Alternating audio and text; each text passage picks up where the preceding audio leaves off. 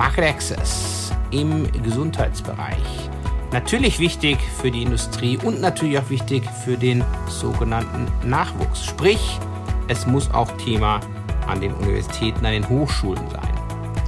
In den folgenden Episoden und Folgen werden wir nun Studierende hören, die sich mit verschiedenen einzelnen Themen im Bereich des Market Access auseinandergesetzt haben, selbst erarbeitet haben und jetzt eben im Rahmen dieser Podcast-Folgen diskutieren werden.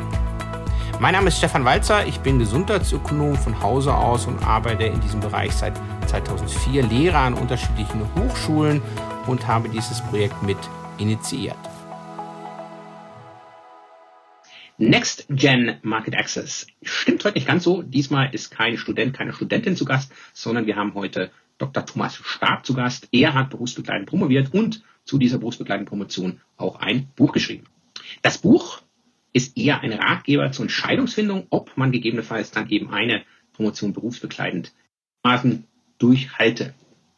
Was sind solche Beweggründe, dass man tatsächlich nach Beendigung des Masterstudiums an einer Universität darüber nachdenkt zu promovieren? Das ist sehr vielschichtig. Auch darüber spreche ich mit Thomas ganz kurz. Aber was, glaube ich, einfach ganz, ganz wichtig ist, sind natürlich nicht nur die Beweggründe, es ist natürlich auch die Motivation und, wie es Thomas mehrmals dann auch sagt, das Wissen und den Kenntnisstand, wie man selbst als Person tatsächlich ist. Was meine ich damit? Das sind natürlich Punkte wie gehe ich mit Stress um? Wie kann ich meinen Alltag im ganz Allgemeinen strukturieren? Und kann ich mich natürlich auch langfristig, eine Promotion ist ja nichts, was man in wenigen Monaten durchführt, sondern es geht über Jahre. Wie kann ich mich langfristig tatsächlich auch motivierend an einem Thema im Detail tatsächlich entlanghangeln? Die Diskussion endet mit 3 Punkten. Interessanterweise auch die Formel, die nachher im Buch zum Schluss mit aufgeführt ist zur Entscheidungsfindung. Und wir verlinken natürlich auch die verschiedenen weiteren Medien. Thomas merkt das später nochmal an, dass auf Instagram oder auch auf LinkedIn 10 Punkte als Teaser aus dem Buch tatsächlich nochmals erwähnt sind. Ansonsten wünsche ich jetzt natürlich viel Spaß in der Diskussion und bei Rückfragen gerne Thomas Staab oder mich persönlich über LinkedIn, E-Mail kontaktieren.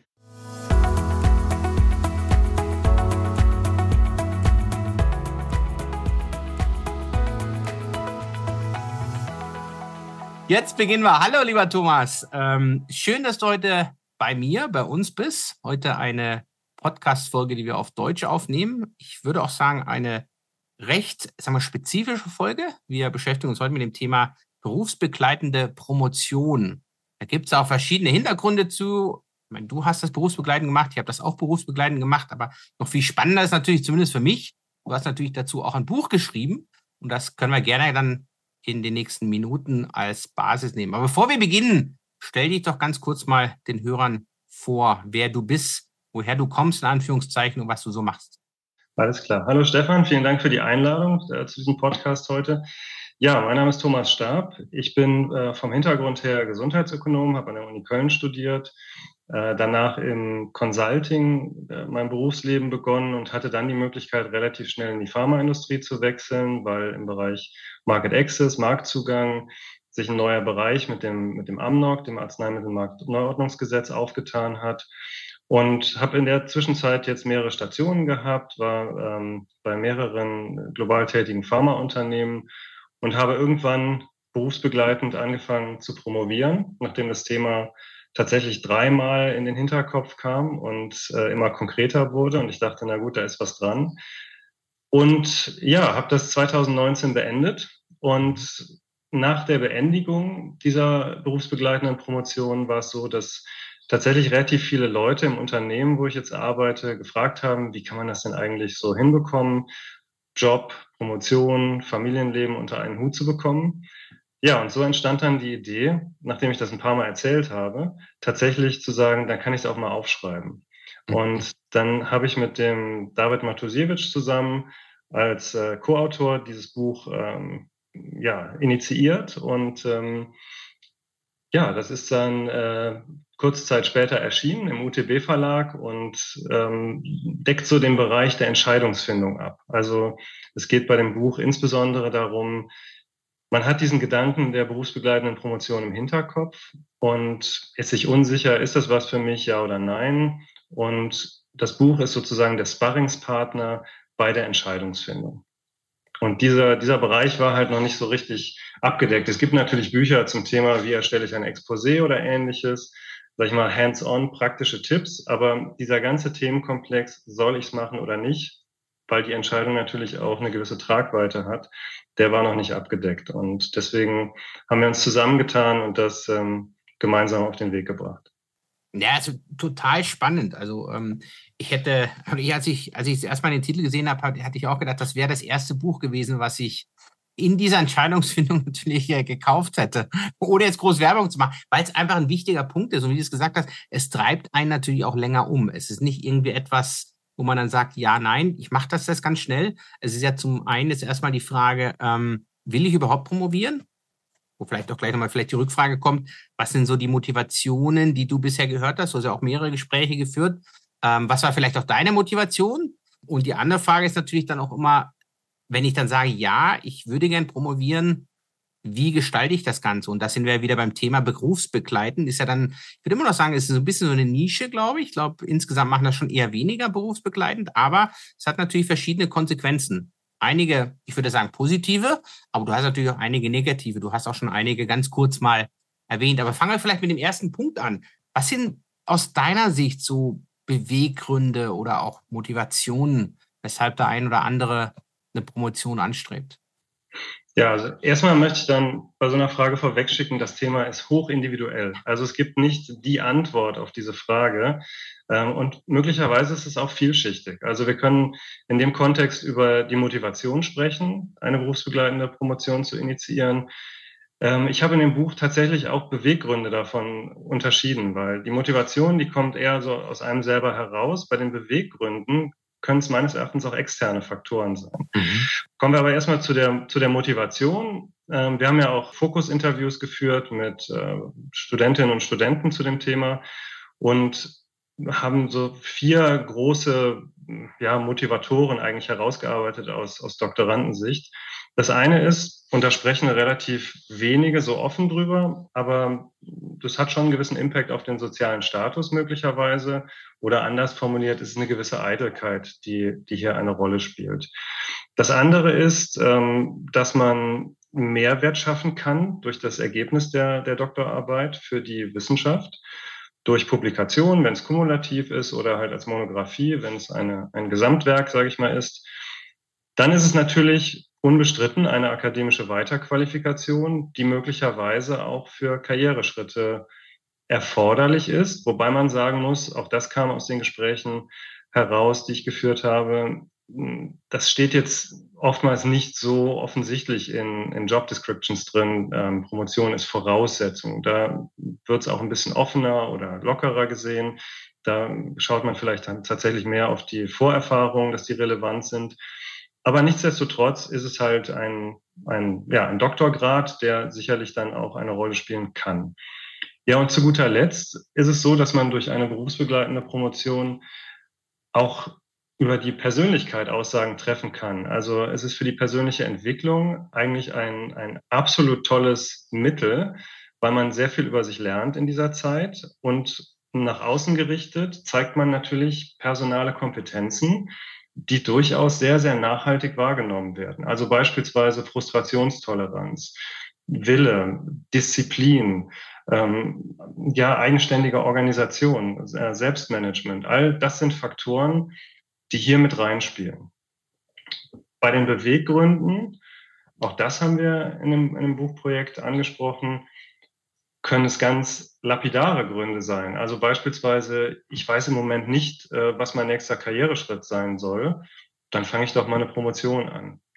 Soll es geben, würde ich persönlich von abraten, das als Grund zu nehmen, weil das ein sehr langfristiges Projekt auch sein wird, was man nicht einfach so beginnen sollte. Ein anderer Punkt ist noch, kennen sicherlich auch einige, die externe Erwartungshaltung, vielleicht innerhalb der Familie oder des Bekanntenkreises. Ein Beispiel ist, man stammt aus einer Ärztefamilie, wo das über Generationen vielleicht der Standardabschluss war. Und Ja, das wäre natürlich auch eigentlich kein guter Grund, eine Promotion zu beginnen, wenn jemand anderes das für einen möchte. Durchaus, auch das gestern noch ein Gespräch geführt, Promotionsthema als Nebeneffekt oder Nebenoutcome eines Projektes oder ähnliches, wo man sagt, da könnten wir doch mal genauer drauf gucken und da vielleicht eine Dissertation draus machen. Es gibt auch Fächer, beispielsweise Naturwissenschaften, Chemie, Physik, wo man fast schon sagt, das ist der Standard im Fachbereich. Oder aber man plant tatsächlich auch eine Karriere in der Wissenschaft. Auch dann wäre eine Promotion sicherlich ein gutes Element dieser Karriere. Vielleicht auch, wenn man beispielsweise eine Führungsrolle anstrebt, dass man sagt, ich fühle mich persönlich wohler damit, wenn ich einen Doktortitel habe. Naja, und in der Außenwahrnehmung ist es natürlich so, dass man möglicherweise je nach Branche oder Industrie auch sich einen Expertenstatus dadurch aneignen kann. Also all dies sind mitunter sehr vielschichtige Gründe, die man in der ersten Phase einer Promotion oder bevor man sie beginnt, tatsächlich im Kopf hat und sortieren sollte, um entsprechend zu einer Entscheidung zu kommen. Ja, nee, absolut. Ich glaube, da kann ich dir nur zustimmen. Ich glaube, was einfach wichtig ist, ist wirklich im Hinterkopf zu behalten, das ist jetzt keine kurzfristige, sag mal, Reise. Das ist ja schon etwas, was über Jahre einfach geht. Und dort geht man automatisch durch Hochs und Tiefs, ob das berufsbegleitend ist oder auch nicht. Aber ich glaube, wichtig ist einfach, dass man sich, sag mal, aus den richtigen Gründen für sich selbst natürlich dann dafür oder auch dagegen entscheidet. Das ist heißt nicht ein Weg, den jeder gehen muss. Das ist heißt auch nicht unbedingt komplett hinderlich, wie du es ja auch schon gesagt hast, in den meisten Berufszweigen. Jetzt habe ich noch eine andere Zwischenfrage. Ich weiß, wir hatten uns davor schon so ein bisschen unterhalten, was wir vielleicht ein bisschen abdecken oder was. Jetzt, während du gerade gesprochen hast, bin ich gerade diesen Prozess nochmal durch, auch wie das bei mir gelaufen ist. Ne? So Promotion, okay, Thema hat man so ungefähr, ja, ich will das machen. Ein gar nicht so einfacher Schritt, gerade ich war in der Beratung tätig und habe das dann eben auch, wenn ich es mache, dann mache ich berufsbegleitend, war tatsächlich auch einen Doktorvater zu finden. Das war gar nicht so einfach. Wie war das bei dir oder wie hast du so diese Wahrnehmungen? Du hast auch schon, ja, wir haben vielleicht noch hier Medizin, Physik, Biologie etc. Dort ist es ja eigentlich auch schon, sag mal, Standard. Ich weiß nicht, ob man da viel berufsbegleitend machen kann. Es war aus meiner Sicht nicht das Einfachste, wirklich einen Doktorvater zu finden. Ich habe dann nachher trotzdem eine kleine Auswahl gehabt, alles gut, aber es hat schon ein bisschen gedauert und es haben viele gleich im Vornherein abgelehnt, weil sie gesagt haben, nee, berufsbegleitend wollen sie das nicht machen. Wie war das deine Erfahrung? Hast du so ein paar Insights vielleicht auch über diese Diskussion? Ja, also es ist so, dass tatsächlich bei mir das Thema über 5 Jahre aufgekommen ist. In meiner ersten Industrieposition war es Thema, in der zweiten auch und sogar noch davor in der Beratung. Also ich hatte ja eingangs gesagt, ich habe im Consulting begonnen, mein Berufsleben. Dort wäre es tatsächlich auch möglich gewesen, weil der Geschäftsführer externer Professor halt an der Hochschule ist. Aber man muss ehrlicherweise sagen, im Consulting mit den Arbeitszeiten ließ sich das dann doch nicht vernünftig unterbringen. Bei der zweiten Station waren wir schon im Austausch mit der Uni, wo ich studiert habe. Dann gab es aber einen Jobwechsel. Das heißt, dieser Austausch brach dann wieder ab.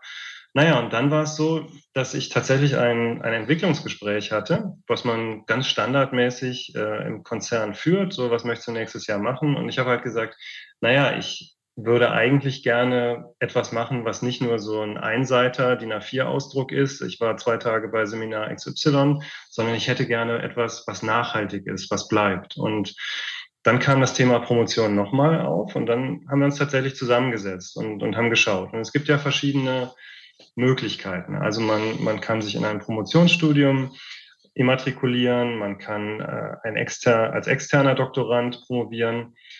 Und jetzt muss man aber dazu sagen, du hattest ja nach Insights gefragt, die Hochschulen sind nicht besonders scharf drauf, unbedingt externe Doktoranden zu nehmen, weil es ist für den Doktorvater, die Doktormutter ein tatsächlicher Mehraufwand. Und nachdem ich fertig geworden bin mit der Promotion, wurde mir auch im 4-Augen-Gespräch gesagt, also externe Doktoranden haben relativ hohe Abbruchquoten. Mhm. Und das ist frustrierend. Und zwar nicht nur für den Doktoranden oder die Doktorandin, sondern tatsächlich auch für die betreuende Person. Und dementsprechend ist da so ein bisschen Zurückhaltung. Sprich, das ist wie du es ganz richtig sagst, tatsächlich ein Schritt, den man sich sehr genau überlegen sollte, denn der Doktorvater oder die Doktormutter haben tatsächlich auch einen gewissen Impact, sprich Auswirkungen auf den Verlauf. Also je mehr positive Betroffenheit Sie im Rahmen dieses Prozesses selber empfinden, umso besser. Ich glaube, ganz viele Doktoranden kennen das. Sie schreiben eine E-Mail mit einer Nachfrage und ja, man ist nicht Prio 1 als Doktorand. Dessen sollte man sich also durchaus bewusst sein. Und man wartet auf eine Rückmeldung, sei es fachlicher Art oder auf den Uni-Prozess bezogen. Und dementsprechend ist das tatsächlich ein ganz wesentlicher Schritt, den man sehr bewusst in seine Auswahl reflektierend einbauen sollte. Ja, ist ein absolut wichtiger und richtiger Punkt. Also da konnte ich mir ja tatsächlich nie beschweren. Ne? Also mein Doktorvater, Professor Zweifel, damals aus Zürich, der hatte zwar auf E-Mails nicht ganz so schnell reagiert, aber der hat immer nette Briefe geschrieben. Der hat dann auch vieles immer schön reviewed und sag mal, ich weiß auch noch sag mal, den ersten Umschlag, den ich bekommen habe, so mit meinen ersten, weiß ich nicht, 30, 40 Seiten, die ich so ein bisschen ausgearbeitet habe, das war ein Meer an roten Kommentaren. Ne? Er hat auch einen netten Brief davor geschrieben, also bitte nicht verzagen, nur mit Reviews und mit Kommentaren etc. kann man ja lernen und alles. Ne? Und es war super hilfreich, aber es ist tatsächlich so, wie Sie es auch gesagt haben. Ich glaube, wenn man Rückmeldung bekommt, wenn man engagiert ist von beiden Seiten, dann ist natürlich auch, sag mal, die Wahrscheinlichkeit höher, dass man als Doktorand natürlich auch das Ganze wirklich auch effektiv und produktiv natürlich beendet. Also das ist sicherlich ein wichtiger Punkt. Und ich würde auch sagen, ich glaube, wichtig ist, es muss von beiden Seiten passen. Wenn man nachher wirklich schaut, welcher Professor, welche Professorin könnte eventuell zu mir passen. Nicht nur thematisch, sondern auch von der Art und Weise, wie man dann eben auch vielleicht auch mit solchen sagen wir, Punkten umgeht. Du hast schon so ein bisschen, oder ich würde mal sagen, ich interpretiere das natürlich auch so ein bisschen mit, vielleicht Doppelbelastung, vielleicht ist es auch eine Dreifachbelastung, du hast Familie mal mit reingebracht. Ich hatte, sag mal, den Vorteil zumindest, würde ich mal sagen, dass ich noch keine Familie hatte, zwar eine Freundin, aber keine Familie. Und ich habe auch im Nachgang immer gesagt, also mit Familie weiß ich nicht, ob ich das wirklich zu Ende geschafft hätte. Also deshalb auch in deine Richtung nochmal Hut ab, ne? Aber um nochmal auf diese Belastung zurückzukommen, was waren so deine Strategien, um dann vielleicht zu sagen, ich umgehe irgendwo diese Doppel-Dreifach-Belastung, aber kriege trotzdem irgendwo nachher natürlich diese Promotion hin? Ich weiß, du hattest auch einige Hochs und Tiefs, wie gesagt, haben wir alle irgendwo gehabt, aber was für Strategien hast du vielleicht über die Zeit entwickelt, um auch den Belastungen vielleicht zu entgehen?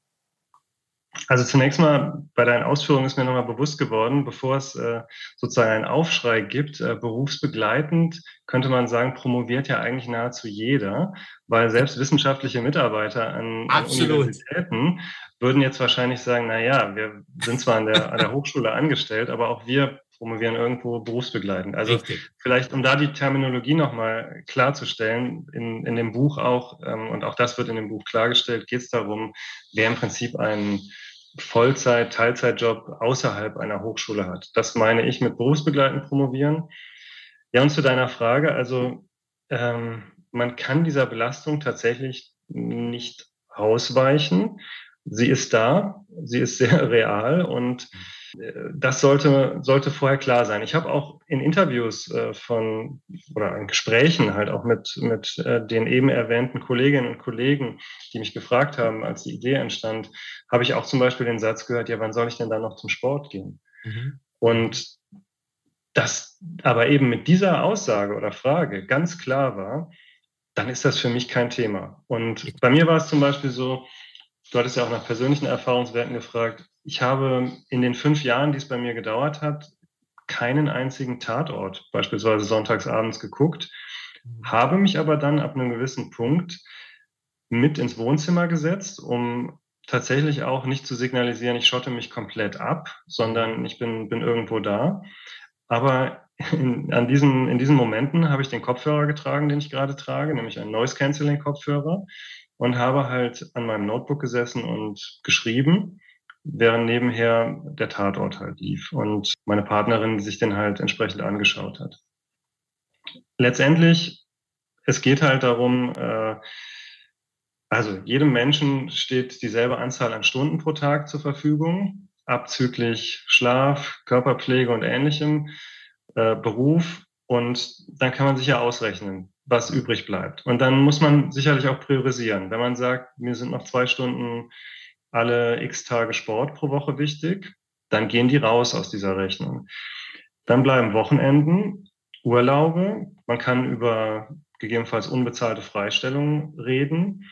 Naja, und wenn beispielsweise Kinder da sind, das habe ich auch in Gesprächen, in Eruierungsgesprächen gesagt, dann trifft man diese Entscheidung nicht mehr alleine, weil dann ist jemand unmittelbar auch von dieser Entscheidung betroffen. Und ich habe zum Beispiel mit einer Doktorandin ein Fokusinterview geführt. Da war es so, dass ihr Mann jeden Samstag konsequent mit dem Kind die Freizeitgestaltung übernommen hat und Sonntag war dann Familientag, wo sie alle zusammen waren. Und ich denke, Kommunikation, Ehrlichkeit auch, sich selbst gegenüber, aber auch von den Personen, die davon betroffen sein mögen, ist extrem wichtig. Und wenn man den Schritt gemacht hat, kann man natürlich auch nach Unterstützern schauen. Sprich, Leute, die bereit sind, Großeltern bei der Kinderbetreuung zu unterstützen und so weiter. Also man wird sicherlich eine Form von Unterstützung benötigen, insbesondere wenn Kinder da sind. Ja, und wenn nicht, dann hilft das Umfeld dann vielleicht auch mal, wenn sich das etwas festgefahren hat, weil es kommt sicherlich ähnlich wie bei einem Marathon der Punkt, wo man sagt, das macht jetzt hier keinen Spaß mehr und ich brauche mal Ablenkung oder Ähnliches. Und dann bewusst auch zu sagen, ich klappe den Rechner zu, gehe raus, gehe spazieren, im Sommer ins Schwimmbad oder so. Das sind ganz, ganz wirksame Strategien, um da den Kopf auch frei zu bekommen.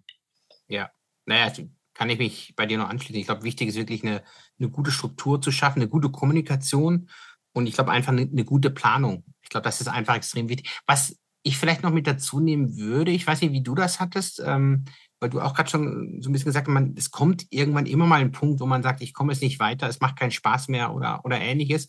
Ich hatte ein relativ gutes Netzwerk, das damals auch über das Netzwerk von der Universität mit anderen Doktoranden tatsächlich gefördert, wo wir uns relativ einfach austauschen konnten. Also wir haben damals noch so eine Skype-Gruppe, ne, so ein bisschen her, wo wir einfach zumindest auch Fragen innerhalb des Prozesses, also wenn es mal ich kann mich noch erinnern, ich hatte mal Daten analysiert und irgendwie war irgendein Fehler im Modell drin. Ich habe einfach kein Ergebnis bekommen und dass das rauskam, hat keinen Sinn gemacht. Und dann sitzt du da über Stunden und findest es nicht raus, fängst nochmal an und wie auch immer, das kennst du alles. Und es hat extrem viel geholfen, das weiß ich noch. Da hatte ich dann, das war, weiß ich, Samstag, später Nachmittag oder was. Und da hatte ich eine Doktorandin, kam aus Lausanne, angeschrieben und also, guck mal, ich habe da ein Problem, hast du vielleicht 5 Minuten, wo wir uns kurz austauschen können? Und die hat sich das angeschaut und dann ging das relativ fix. Und das waren oftmals solche Punkte auch in anderen Richtungen. Ne? Kannst du mal drüber lesen, irgendwie, ich habe gerade Stolperer. Also finde ich auch extrem wichtig, selbst wenn es jetzt thematisch natürlich meistens nicht wirklich zusammenpasst. Aber wenn man zumindest sagen kann, methodisch ist ja oft mal so ein bisschen Überlappung oder natürlich auch, ich gucke mir mal den Flow an, das kann ich ja auch alles so ein bisschen vielleicht kommentieren etc. Das fand ich zumindest noch wichtig, um da vielleicht noch einen Punkt mit reinzubringen. Ich weiß nicht, wie das bei dir war. Bei mir war es so, ich hatte ja ein Promotionsstudium an der Medizinischen Hochschule Hannover und dort war ich eingebettet in ein Doktorandenkolloquium. Und das hat im Prinzip diese Funktion, die du gerade beschrieben hast, übernommen. Also hinzu kommt, dass man tatsächlich auch in regelmäßigen Abständen präsentieren sollte. Begonnen hat das damit, dass man sein Exposé mal am Anfang vorgestellt hat, damit die Gruppe wusste, was das Thema ist und worum es da eigentlich geht, nachdem es durch den Promotionsausschuss freigegeben wurde. Ja, und ich meine, am Ende jedes Kolloquiums gab es halt auch dann die Frage, wer präsentiert denn beim nächsten Mal? Und ich aus persönlicher Betroffenheit kann sagen, wenn ich wusste, ich habe nicht so richtig die letzten Wochen an der Dissertation gearbeitet, dann entstand so ein bisschen innerer Druck, den ich als positiv empfunden hatte, weil ich wollte nicht mich hinsetzen und dauernd sagen, naja, ich bin immer noch in der Phase des Exposés hängen geblieben und kann euch nochmal die Gliederung zeigen, aber mehr auch nicht. Das heißt, das war wirklich ein positiver Faktor. Angereichert wurde das noch durch sogenannte strukturierte Jahresgespräche mit beiden Betreuern, wo es auch tatsächlich so war, dass wir einmal im Jahr inklusive Dokumentation drauf schauen mussten, was hat sich denn getan, was sind nächste Schritte, sodass viel mehr Verbindlichkeit in diesen Prozess reinkam. Und wenn man das nicht hat, wenn man beispielsweise das Glück hat, als externer Doktorand einen Betreuer gefunden zu haben, dann gibt es aber die Möglichkeit, diese Austauschplattform, die du auch hattest von der Hochschule her, vielleicht auch artifiziell zu schaffen oder einige Unternehmen unterstützen beispielsweise. Also ich hatte mit einer Doktorandin bei BMW in München gesprochen im Rahmen des Buchprojekts und die sagte, dass es dort zum Beispiel eine Gruppe von Doktorandinnen und Doktoranden gibt, die sich über methodische Dinge austauschen können, aber auch über Themen wie meine Betreuerin, mein Betreuer antwortet nicht auf meine Mails zum x-ten Mal. Was kann ich machen? Das heißt, diese emotionale Einbettung kann, je nach Phase, in der man sich befindet, mindestens genauso wichtig werden. Ja, nee, macht absolut viel Sinn. Du hast ja schon ein gutes weiteres Stichwort mit reingebracht, wo wir so ein bisschen über diesen Entscheidungsprozess weiterlaufen. Arbeitgeber, da gibt es ja auch unterschiedliche Möglichkeiten, wie ein Arbeitgeber jemanden in dieser Zeit unterstützen kann. Was sind da so die meistgenutzten Möglichkeiten, jetzt mal außerhalb dessen, dass man vielleicht sagt, ich erlaube dir, dass du das neben der Arbeit praktisch machst, solange das natürlich keinen negativen Einfluss auf das Ergebnis nachher tatsächlich hat. Das hatte ich teilweise auch schon gehört. Ich hatte persönlich zumindest das Glück, dass ich teilweise auch Daten aus anderen Projekten nutzen konnte. Verblindet natürlich. Ich habe teilweise noch ein paar Daten dann oder Erhebungen noch mit hinzugenommen. Aber das hat natürlich extremst geholfen, auch von der zeitlichen Perspektive. Was sind das sonst so Punkte, neben vielleicht, wie du schon gesagt hast, große Unternehmen unterstützen vielleicht auch so ein bisschen über das Netzwerk, gegebenenfalls auch über die Erfahrungen anderer Mitarbeiter etc. Was sind sonstige Möglichkeiten, wo ein Arbeitgeber vielleicht unterstützen kann? Das ist auch ein kniffliges Thema, was ich aus eigener Erfahrung auch skizzieren kann. Denn als ich bei meinem jetzigen Arbeitgeber begonnen habe, habe ich nach drei Wochen nach dem Beginn meine Doktorarbeit eingereicht. Und dann wird die ja erstmal begutachtet und so weiter. Und dann hatte ich nur noch die Disputation, also die Verteidigung. Und bei mir war eine Mitarbeiterin im Team, die ganz happy war, weil sie gesagt hat, also die auch berufsbegleitend promoviert hat, die gesagt hat, das ist ja super, mein Vorgesetzter hat das gerade erst durchlebt und der hat für alles Verständnis. Ja, der hat für vieles Verständnis gehabt, weil er das gerade erlebt hat, aber ich habe zu ihr auch damals gesagt, also da schlagen jetzt zwei Herzen in meiner Brust. Zum einen des berufsbegleitend Promovierenden, der das gerade hinter sich gebracht hat, und die Rolle des Vorgesetzten. Und natürlich ist so ein bisschen im Hinterkopf ein Satz, den ich auch persönlich gehört habe. Die Promotion ist dein Hobby, aber die Projekte müssen laufen. Und seien wir ehrlich, also keine Firma wird wahrscheinlich hingehen und sagen, ein für sie wirtschaftlich wichtiges Projekt stellen wir mal hinten an, weil der Mitarbeiter gerade irgendwie seine Promotion vorantreiben möchte und deswegen genehmigen wir jetzt mal einen 6-monatigen Sabbatical oder ähnliches.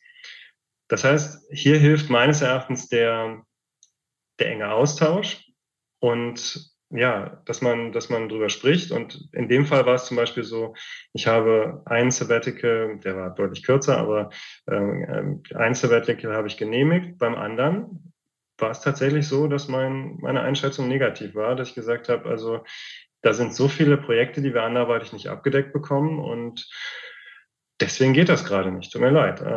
Nichtsdestotrotz haben wir in nahezu jedem Jour fix die ersten Minuten zum Reinkommen einen kleinen Abgleich gemacht, wo die Kollegin gerade steht mit ihrer Promotion, haben auch tatsächlich konkrete Fragen besprochen und ich glaube, dass das dennoch ganz gut war unterm Strich, das Sparring. Ansonsten gibt es natürlich Möglichkeiten, auch mal zu fragen, ob man das in den Entwicklungsplan einbauen kann. In meinem Fall war es zum Beispiel so, dass ja die Doktorandenkolloquien stattgefunden haben, an denen ich pflichtmäßig teilnehmen musste. Da haben wir eine Lösung gefunden. Es gibt auch die Möglichkeit, Bildungsurlaub zu beantragen und vielleicht ja auch über Modelle zu sprechen, dass man sagt, man geht für eine bestimmte Zeit in Teilzeit oder ähnliches. Also ich glaube, da ist einfach der individuelle Austausch mit dem jeweiligen Vorgesetzten ganz wichtig. Ja, das macht sicherlich absolut viel Sinn. Ich habe jetzt noch 2 Fragen, sage ich mal, bevor wir das Ganze wahrscheinlich dann langsam abschließen, weil das Buch hat ja dann noch weitere Inhalte. Das eine ist natürlich, wir hatten es ja beide schon öfters erwähnt jetzt, das Ganze ist natürlich ein langjähriges Projekt. Was sind denn tatsächlich dann auch langfristige Vorteile? Wir hätten so leicht mal damit begonnen, wenn ich mich jetzt hier praktisch hinsetze und überlege, berufsbegleitend, definiert haben wir es schon, eventuell zu promovieren. Was wären Vorteile, die vielleicht dann auch diese schon auch Opfer, zumindest zeitliche Opfer, die wir auch jetzt schon ein bisschen besprochen hatten, tatsächlich dann auch, ich sag mal, hinzunehmen. Was waren deine Beweggründe, dann zu sagen, nö, ich gehe das jetzt an und vor allem, ich beendige das Ganze? Mhm. Also bei mir war es zum Beispiel so, dass wir ein Thema hatten, was tatsächlich auch mit meinem Beruf zu tun hatte, mit meiner Rolle. Und deswegen war es teilweise gar nicht so schwierig, sich Amnok-Verfahren anzuschauen, weil man immer ein bisschen was zusätzlich lernen konnte. Das heißt, die Weiterbildung on the job war hier so, dass wir eine gewisse Schnittmenge identifiziert hatten. Dann ist es natürlich so, wie ich schon gesagt hatte, wenn man Bock hat, sich persönlich weiterzuentwickeln als Person, dann bietet so eine Herausforderung enorm viele Facetten, sich selber auch kennenzulernen. Wie reagiere ich unter Stress? Wie gehe ich mit Rückschlägen um? Ich hatte zum Beispiel von einer Doktorandin gehört, da wurde ein Paper dann abgelehnt, und dann waren Monate der Arbeit waren hinfällig. Und dann zu schauen, ja, wie gehe ich denn damit jetzt um? Und wie schaffe ich es mit neuem Mut an das nächste Paper heranzugehen? Das ist sicherlich etwas, von dem man langfristig profitiert, wenngleich man natürlich in dem Moment auch tatsächlich, ja, einfach enorm frustriert ist. Man sollte sich tatsächlich auch überlegen, in welcher Branche arbeite ich. Wir haben für das Buch beispielsweise auch über verschiedene Branchen hinweggeschaut. Also in Anführungszeichen brauche ich diesen Doktortitel für das, was ich möchte. Wenn man jetzt zum Beispiel auf das Consulting schaut, es gibt einen Exkurs in dem Buch zum Thema MBA versus Promotion. Ist vielleicht der MBA die bessere Alternative, wenn man sich akademisch weiterqualifizieren will? Bin ich beispielsweise Naturwissenschaftler und möchte Management-Expertise, BWL-Expertise mir aneignen und das vielleicht auch in einem etwas besser überschaubaren Zeitraum? Im Regelfall 2 Jahre. Das ist relativ, ja, gut geregelt, wenn man das berufsbegleitend macht. Dann mag das die bessere Alternative sein. Oder wenn man sagt, ich möchte in ein Start-up gehen, dann könnte auch der MBA die bessere Alternative sein. Ein schönes Wort, was ich gehört habe und was tatsächlich auch bei mir eine Rolle spielt, wenn man beispielsweise mal überlegt, sich selbstständig zu machen, sei es im Hybridmodell oder vielleicht auch nach der Konzernkarriere oder ähnliches, dann gilt so ein Doktortitel oder ist mit dem Begriff Kompetenzvermutung unterlegt. Das war so ein schönes Wort, was mir mein Doktorvater auch gesagt hat. Und er hat das noch ein bisschen erklärt. Er hat gesagt, die methodische Tiefe, die du bei einer Promotion erreichst, wirst du wahrscheinlich in deinem Berufsleben in der Breite so nicht mehr benötigen. Das ist aber wie so ein Meisterbrief, der hängt an der Wand und der ist ja auch sichtbar durch die Buchstaben vor dem Namen. Und das kann durchaus ein Element, ein Faktor sein, der hilfreich ist. Und dann mag es auch noch Branchen geben, die vielleicht eher konservativ sind. Ich würde das Gesundheitswesen ein Stück weit dazu zählen, wo das tatsächlich ja auch für die berufliche Entwicklung eine Rolle spielen kann. Ja, nee, absolut. Ich glaube, das sind alles absolut wichtige und richtige Punkte. Wenn wir das Ganze noch ein bisschen umdrehen, wir haben es relativ breit gesprochen über verschiedene Punkte, Sachen, an die man vielleicht denken muss. Wir haben ein bisschen Erfahrung ausgetauscht, um zum Schluss vielleicht nochmal das Ganze zusammenzufassen. Was sind für dich, wenn ich jetzt an vielleicht Verwandte, Bekannte, Freunde, gerade auch, die natürlich deutlich jünger sind wie ich, wie wir, denke, was wären für dich so 3 Hauptentscheidungskriterien, die man berücksichtigen sollte, wenn man wirklich überlegt, zu promovieren und in dem Bereich natürlich, wie wir es definiert haben, berufsbegleitend zu promovieren? Also letztendlich ist es so, dass man tatsächlich überlegen muss, bin ich von der Persönlichkeit her jemand, der ja geeignet ist, in Anführungszeichen, mit so einer Herausforderung auch zurechtzukommen. Das heißt, hier gilt es, eine langfristige Perspektive auch einzunehmen. Es reicht nicht aus, einen initialen Motivationsgrund zu haben, sondern man braucht einen Dranbleiber. So habe ich es in dem Buch genannt. Das heißt, die Motivation muss über einen relativ langen Zeitraum Bestand haben. Und ja, ich glaube, man sollte tatsächlich sich auch gut überlegen, mit Rückschlägen umzugehen, weil mir gefällt eigentlich diese Metapher des Marathonlaufs, dass es halt irgendwann den Punkt gibt, wo man tatsächlich keine Lust mehr hat auf das Ganze. Das ist dann im Marathon, weiß man auch, man hat irgendwie 35 Kilometerläufe gemacht, aber der eigentliche Marathon ist dann entsprechend 42 Kilometer und Ja, letztendlich weiß man ist vielleicht noch fit zu dem Punkt, aber richtig Spaß macht das, glaube ich, dem wenigsten. Und wie man dann damit von der personalen Kompetenz her umgeht, ist ganz, ganz wesentlich. Das heißt, also der intrinsische Antrieb sollte nachhaltig sein. Die Persönlichkeit sollte tatsächlich auch geeignet sein, mit diesen Rückschlägen umzugehen. Und dann hat natürlich auch eine Promotion im Vergleich vielleicht zum MBA eine starke wissenschaftliche Komponente. Das heißt, dieses Interesse am wissenschaftlichen Erarbeiten und auch Schreiben gehört aus meiner Sichtweise auch dazu. Ja, ne, das macht absolut viel Sinn. Prima. Ich glaube, es bleibt mir nicht mehr, als dir nochmal zu danken für die Zeit. Ich glaube, das waren wirklich viele Insights mit dabei, die auch ein bisschen außerhalb des Buches sind. Ich kann das Buch sonst nur empfehlen. Wir packen es natürlich auch in die Shownotes und verlinken das Ganze, sodass dann auch jeder, der dann nach, sagen wir, unserer Diskussion, nach unserem Gespräch vielleicht wirklich Lust bekommen hat, sich nochmal ein bisschen weiter zu vertiefen, natürlich das dann auch findet. Ansonsten, wie gesagt, besten Dank dir. Und ich glaube, wir stehen sonst natürlich bei weiteren Rückfragen auch immer gerne in dem Bereich zur Verfügung. Ich glaube, man findet uns, wenn man einmal kurz googelt. Genau, also Social Media, LinkedIn, Instagram, was auch immer. Dort gibt's auch übrigens ein Goodie, was zum einjährigen Erscheinen des Buches von mir dort gepostet wurde. Das sind die 10 Reflexionsfragen. Also wer da mal gucken möchte, der erhält schon so ein paar Punkte, mit denen er sich auseinandersetzen kann. Und wenn es dann auch Rückfragen gibt, gerne.